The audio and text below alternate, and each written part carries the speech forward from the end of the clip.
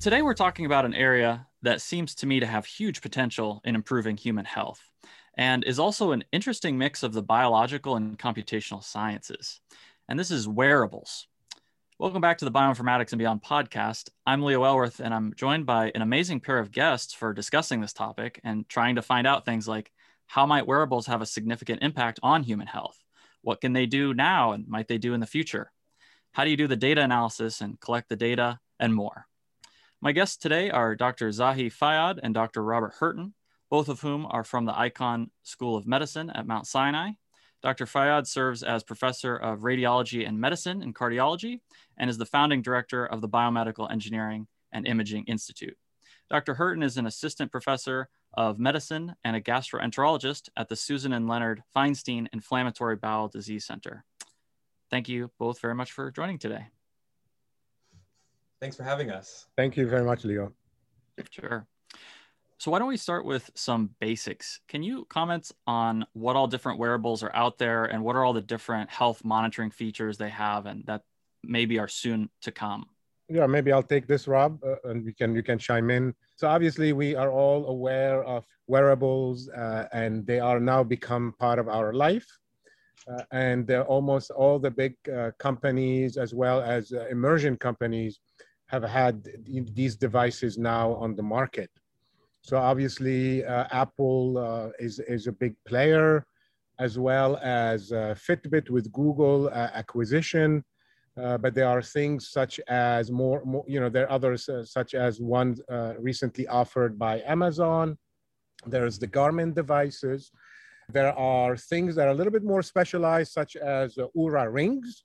So they have, same sensors, but set up as jewelry as well as ring, and more specialized with no display on them, such as the Whoop device, WHOOP, that has been popularized a lot by athletes, elite athletes, and now more and more enthusiasts, like actually myself too. So we cannot turn today our head without knowing and seeing that somebody is really somehow has these devices. Either they're wearing them 24 hours continuously, or they're wearing them most of the days, or they're wearing them during some exercise or any activity that they are doing. Yeah, and of these wearables that we have currently and maybe in the future, and of the capabilities of what they're able to monitor, what would you say are the most exciting from like a scientific perspective or just from like a human health perspective? And can you go over like the sort of the different the variables that can be monitored? Yeah, so we started, with the wearables. Initially the focus was the aspect of steps, right? How many steps you're walking. So there is a very simple, all the devices can do this. And it got really exciting, or a big buzz came about when Apple introduced their heart rate monitoring and demonstrated in a large studies or several studies that it is extremely accurate and can even detect arrhythmias at the clinical level. This is where I think was an important inflection point in terms of the interest by the medical community in terms of the utility of these devices. Rob, you have had a much longer history, at least clinically or research-wise, with these devices. Would you add a little bit more on that? Yeah, definitely. I think as Zahi alluded to, it's really the addition of these metrics beyond just steps, and what really kind of started as people were using as fitness trackers, exercise trackers to look at mileage or number of steps a day, that have really added a lot of depth to what we're able to pick up and look at. And as alluded to, really, we're able to now look at heart rate, things like sleep, heart rate variability, and some of the newer models that are coming out for commercial devices are able to give us oxygenation and even respiratory rate, exactly, which is really adding to the things we're able to evaluate in people. Yeah. One of the most important things, though, I think, is it's not just which metrics also are available there, but it's the fact that we can do this either continually or nearly continually in people and longitudinally over time, that really gives a lot of depth to what we're able to evaluate, where you can start seeing very fine changes or small changes that are happening in these metrics in individuals over time that gives insight into, you know, something perhaps is going on in the body that needs to be evaluated further. And exactly. Yeah, I mean, our interest is to be able to utilize and find value in these wearables that are telling us things about the body that is not easily done when you go visit your doctor or when you're feeling bad. This aspect, as Rob said, of continuous monitoring and unrevealing some of the signatures, some of the secrets that your body is telling you, but now you have a little bit of a window to it. Yeah, and what you're describing to me is just absolutely perfect. Even just anecdotally on my end, it's funny, actually, I got a Fitbit probably, I don't know, 5 years or a long time ago, like one of the first generation, I think, then didn't use them forever. And I just got another one recently. And I noticed exactly what you're talking about. I was like kind of blown away by all the different features and what's being tracked. And I saw things like that potentially maybe eventually these will be able to like do early warnings for heart attacks and things. And to me, that's just like insanely exciting. Like, wow. And am I wrong to think that this could just be a complete game changer? And just for instance, like early warnings for heart attacks, if that could truly be done, I feel like everybody would pretty much want one of these things. Yeah, I mean, that's why, as I mentioned, that study that Apple put together that kind of really, you know, put these devices on the map, and people started to seriously, you know, take them into consideration because of that aspect. But we are at the beginning of this revolution. I mean, we are early stage.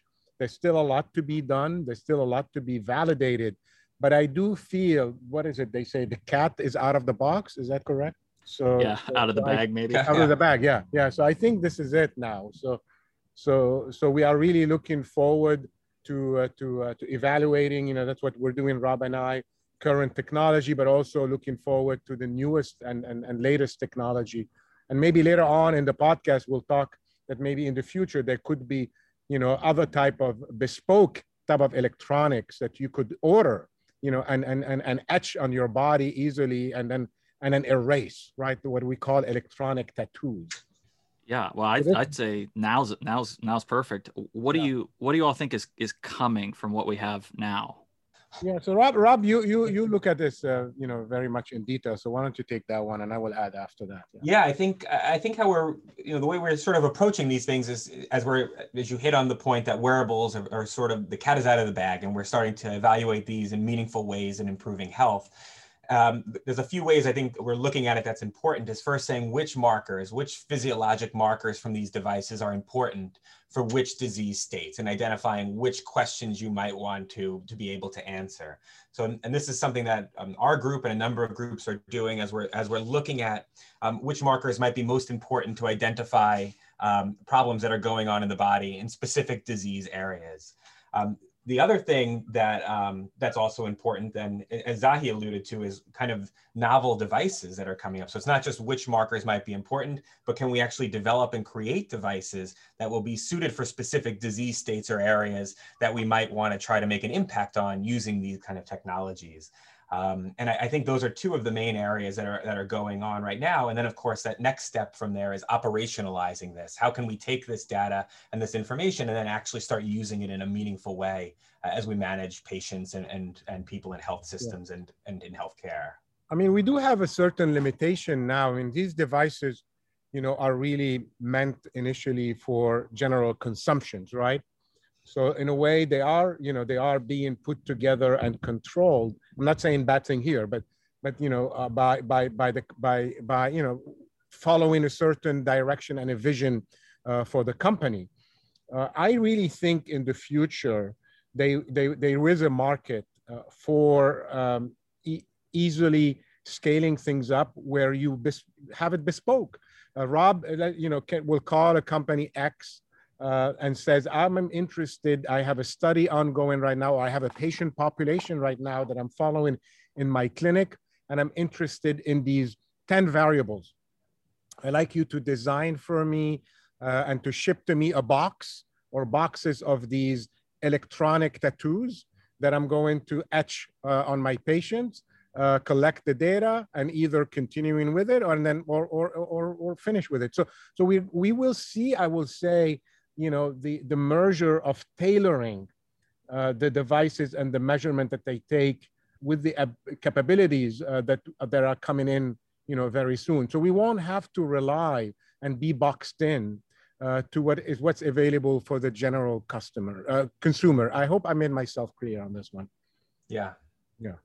Yeah. Which variables that are monitored currently or capable of being monitored do you think are the most exciting and impactful for like general health? And it's funny because even when I was shopping, now it's getting to the point where I feel like there are so many that you look and it's like, which is that even like, does that do something for me that this particular thing is being monitored? Or yeah, that's true. You're right. But we know there are certain things in general, heart rate, right? Resting heart rate or heart rate, detecting arrhythmias, right? So irregular heartbeat.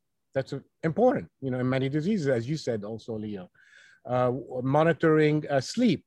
That sleep is very important. Sleep has an effect, depending how you sleep and how could give you a signal about diseases that you may get. And what Rob and I have focused on is this heart rate variability, which is a measure of your, central nervous system, is also a very important variable. But there are other ones. I mean, we have a whole laundry list of things that Rob and I would like to collect in the future. Related to stress levels, right, Rob, related to temperatures, etc. Yeah. And Leo, you hit a very good point there with what things are important for general health. And you're right. A lot of these devices give people a lot of information too. Yeah. And you can look on your phone and you can see all these things. And we have to start. This is exactly a question that we've been asking: is which ones are important and which ones are important for certain diseases and conditions.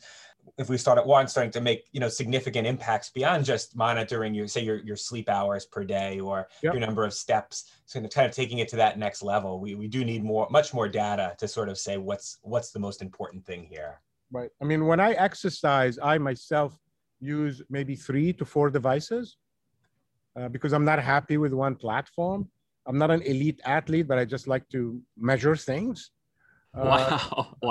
But I hopefully in the future, we will understand better what's useful or not, and we will have a way to integrate that information with these different maybe with a single device. So I hope so. Okay, well now I'm just curious. What all do you put on you when you exercise? So I wear the Warrior watch, right? I wear the Apple Watch, as my main watch, and I sleep even with it. I also wear the Whoop device, which is that device I mentioned to you that's used by athlete that does not have it has a sensor but does not have a display, so it's not a watch. It's really is a wearable for as a sensor.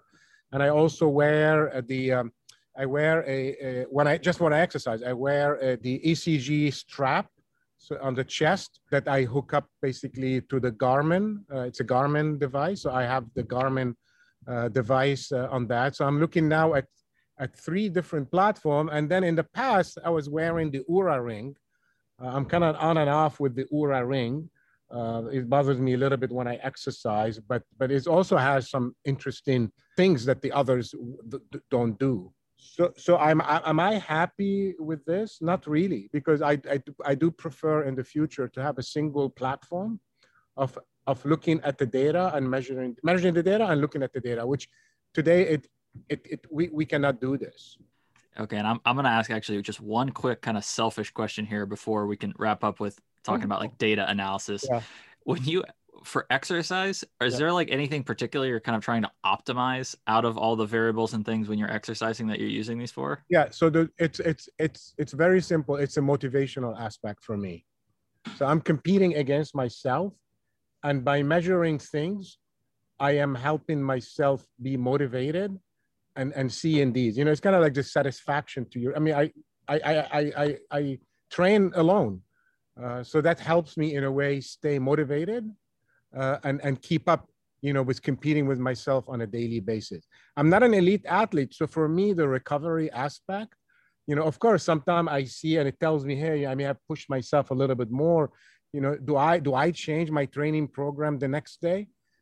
Maybe once a week, I maybe, take it a little bit step back, but I'm not, at the level of these elite athlete, which means that I'm competing the next day. Therefore, I need to be, my performance has to be at that level. It's a very important motivational aspect. And I hope in the future, I'm able to share this with my doctor, and maybe, they can help me, if I'm getting sick or not too. Yeah. Yeah. Yeah, that's really cool. All right, moving finally to just analyzing the data that comes off these and the scientific components of wearables. In my head, the main pieces for actually doing science with these would be like, number one, maybe understanding just what type of data comes off of these things. And number two, how you would pick like a model to analyze that, like machine learning models, let's say, or otherwise. And maybe lastly, how you would then actually do a study on that, like how you get the participants and get the true outcomes, like if people had heart attacks or whatever. So maybe we can try to just get through these three. And maybe first to start, do those sound like kind of the key areas for doing science with wearables?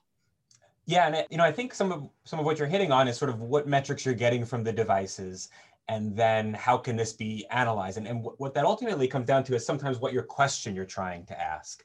So depending on which device you get or use, you might have different frequencies with which you're provided the metrics that it's generating. So if you're using a consumer grade device, you might not get the data continually. You might get it every 5 minutes, every few hours.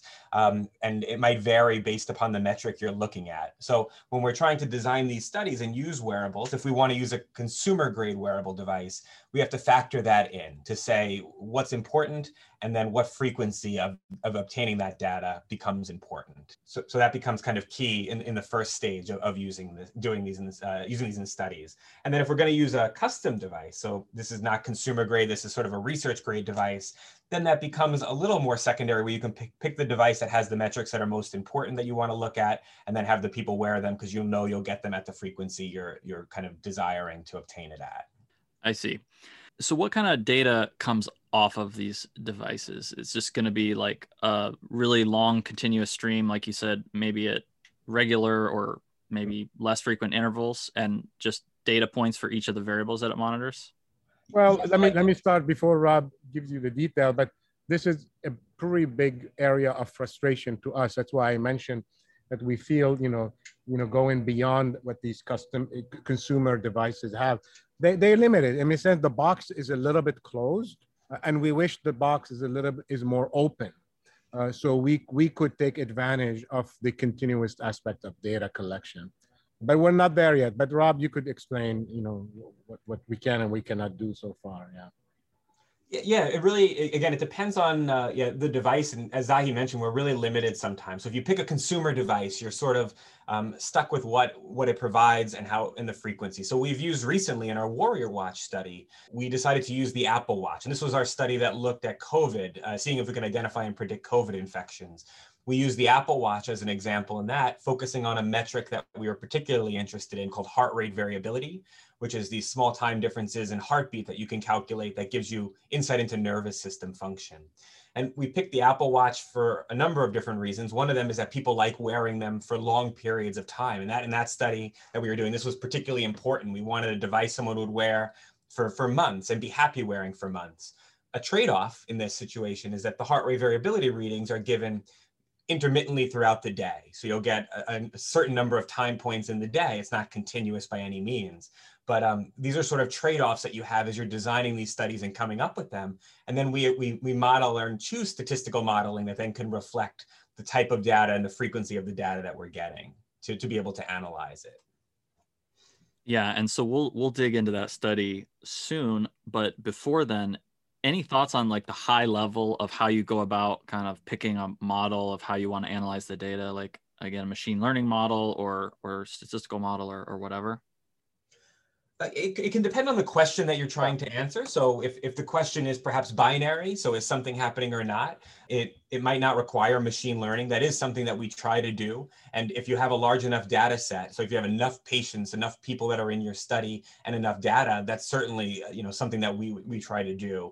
Some of the data that you get from these devices, though, is circadian. So it follows just a diurnal pattern throughout the day. And then you can use different kind of modeling, as we've done in some of our studies, is cosine modeling that sort of is like modeling a sine kind of a curve, a sinusoidal curve, to look for differences that are occurring over time when they follow that kind of path. So it depends on the data you're getting, what kind of patterns it follows, but also really the number of people that you're enrolling in your study to say, can you actually do machine learning, which I think is probably the best modeling to try to do with these large data sets when you're getting them. Yeah, perfect. Lastly, how about the actual study design aspect of it? I'm more of a computational person than I've been pretty much my whole life.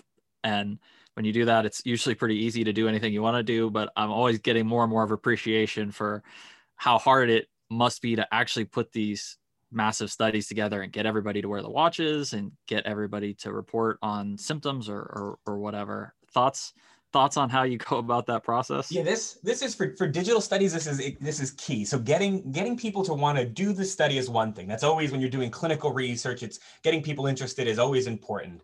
But then keeping people interested over months is really important. So you want to design a study that you feel people first want to do because it's important. It's an important question that they're interested in that affects their health and other people's health.